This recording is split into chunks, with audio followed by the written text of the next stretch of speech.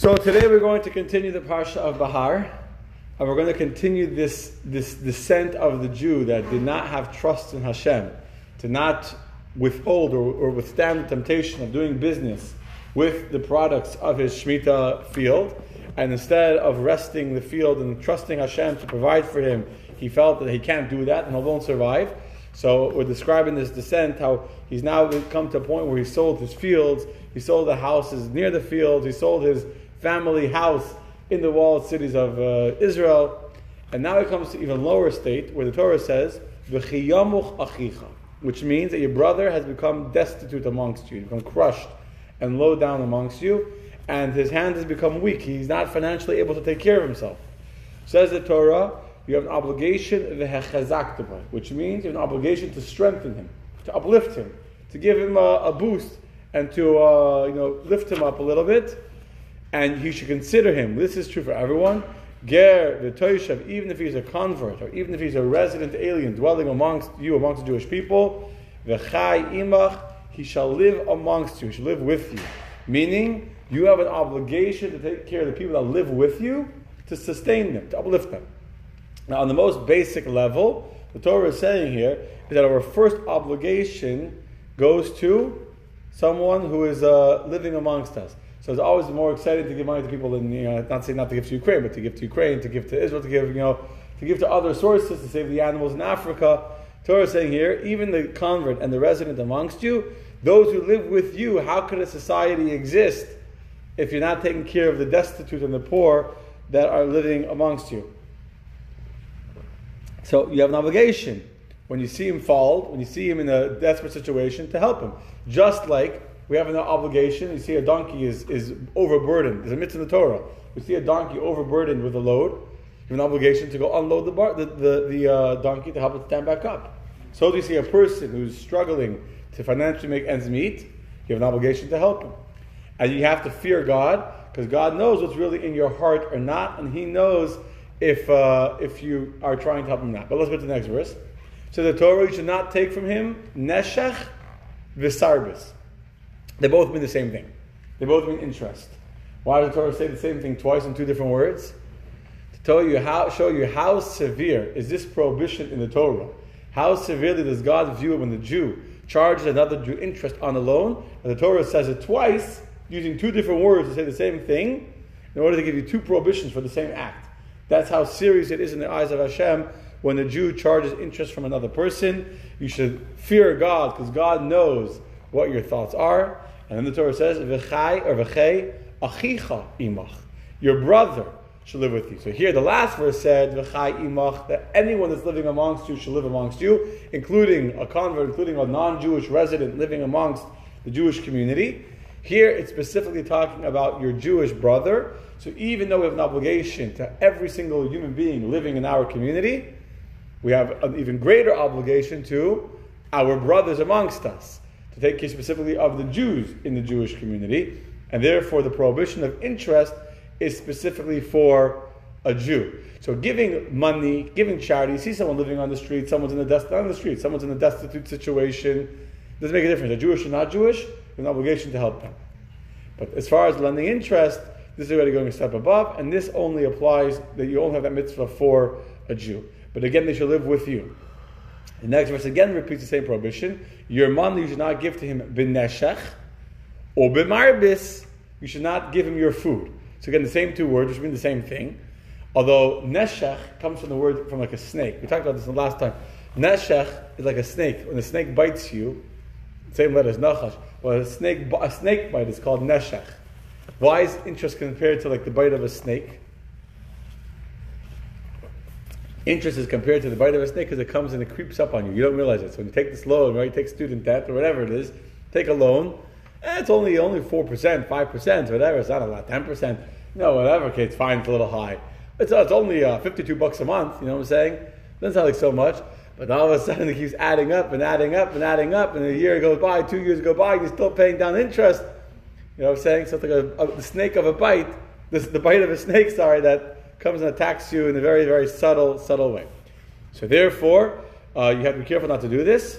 Ani Hashem Elokim. Not only with money, you can't lend interest with money, And with your food, you can't charge interest. Meaning, now let's say I lend you, I lend you a bag of flour. You have no eggs. I lend you food. So tomorrow you have to pay me back, not 1 dozen, 2 dozen eggs.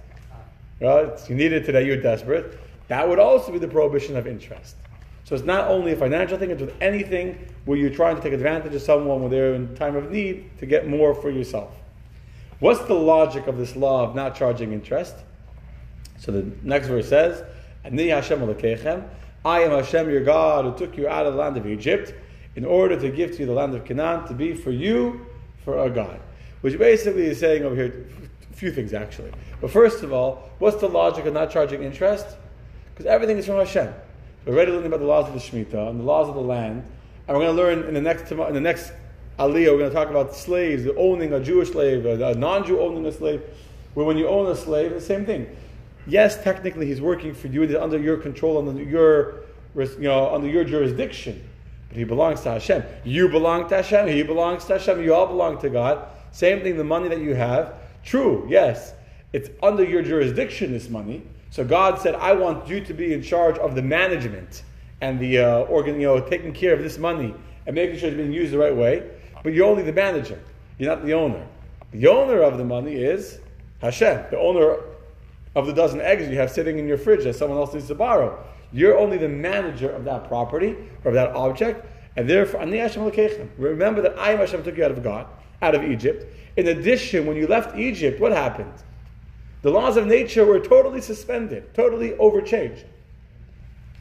Naturally speaking, Egypt was the most powerful fortress, most powerful country in the world that had a system in place that no slave had ever escaped Egypt. No slave had ever escaped Egypt.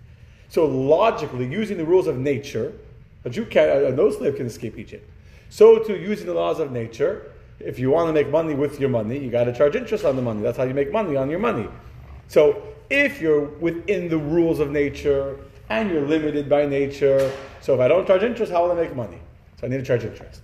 But if you remember that Hashem is the one who took us out of Egypt, and Hashem is the one who suspended the rules of nature, and He's not limited by nature, therefore you can have trust in Hashem to lend without charging any interest, to recognize the fact that I have extra money available in my bank that I can give to Him, and I'll be okay for the next few months till He pays me back.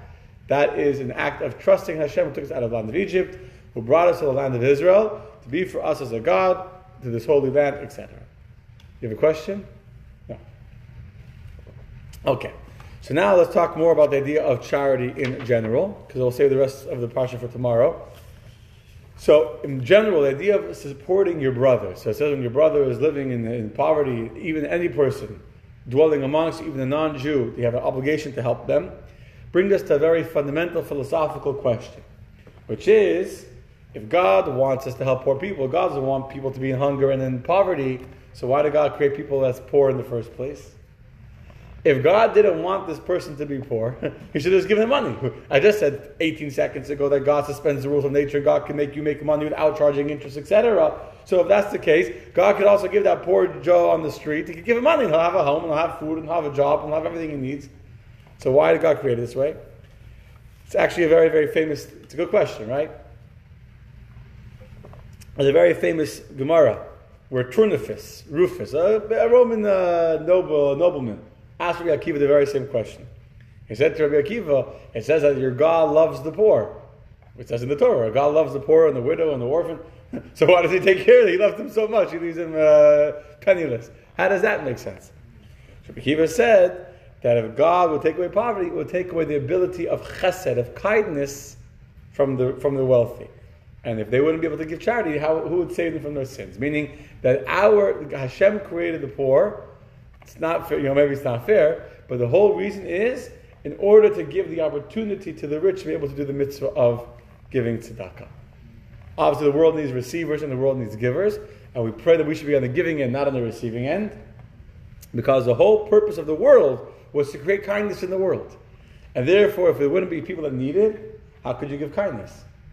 You can't give kindness to the one that needs the kindness, right?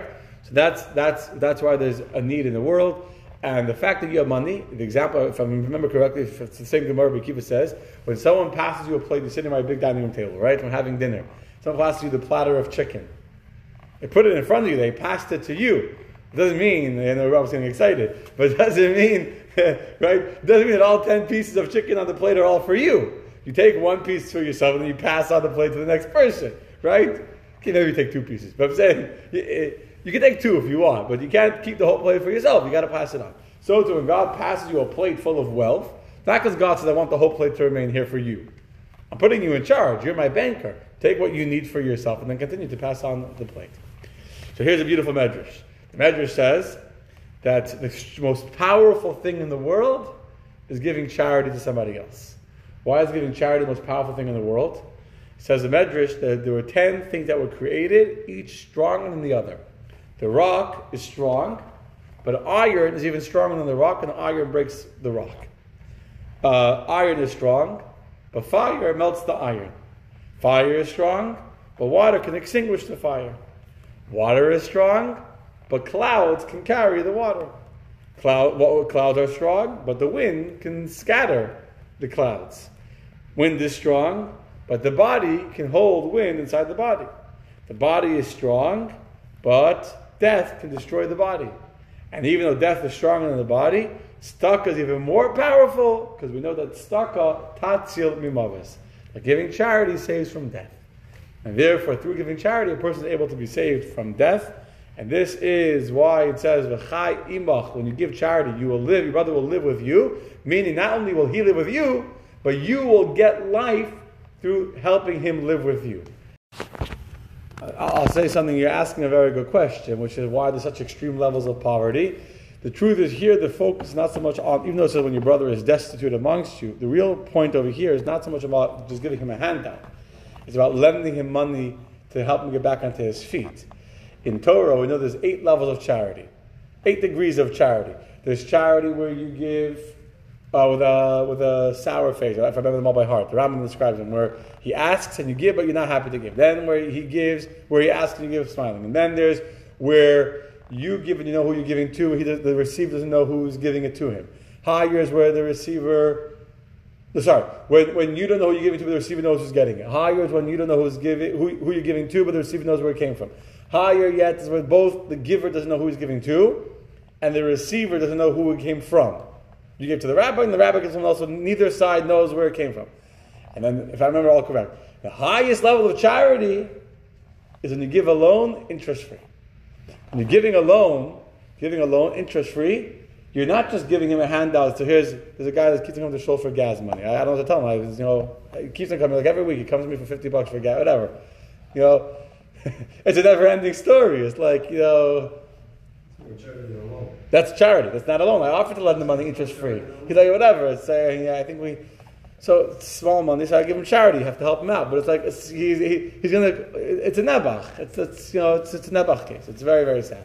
And it's going to only get worse, unfortunately. But, so that's just helping him out. That's just charity. If you give the person a job, or you give the person a loan where you can help him rebuild his business or help him get back onto his feet financially, where he can have, maintain his pride and his dignity, that's a much, much greater act of charity to rebuild him, where it's not the lowest level. The hardest thing to find is it? Yeah. I'll tell you another story, but I want to say one thing. So, there's another story here about lending. Something else. Lending without interest. So there was a guy, there was a rabbi, here, Rabbi Yankie. You remember the story that Rabbi Yankie, whenever he heard that someone had lost their money, that they were in a bad situation, he would go to them and he would come and say, I heard that you have a fortune coming from overseas. I heard that you have a wealthy heir that left you money overseas. Take this loan in the meantime until the money comes and you're having a hard time. And when you get the money, you'll pay me back. And then when they would come to pay him back, he said, I give it as a gift. I don't need the money back. But this way he would help them, but in a way he was giving them charity, but he pretended like it was a loan in order to help them, like with dignity, to rebuild themselves. Another Talmud Rabbi Lezer, he would see someone walking that was poor, he'd walk in front of them and he would drop a dinar on the street, he'd drop a coin on the street, and then when they would come to give it to him, he'd say, I already gave up hope on it, I already lost it, I already had Yush, I gave up hope, keep it, it's yours. It's helping them in the way of dignity. But that's our job, to help people in a dignified way, to not just help them remain poor. That's one of the problems with welfare programs, like you keep people in the poverty, but instead to build them up, to be able to get out of their poverty. to find a certain financial stability in their own way. Okay.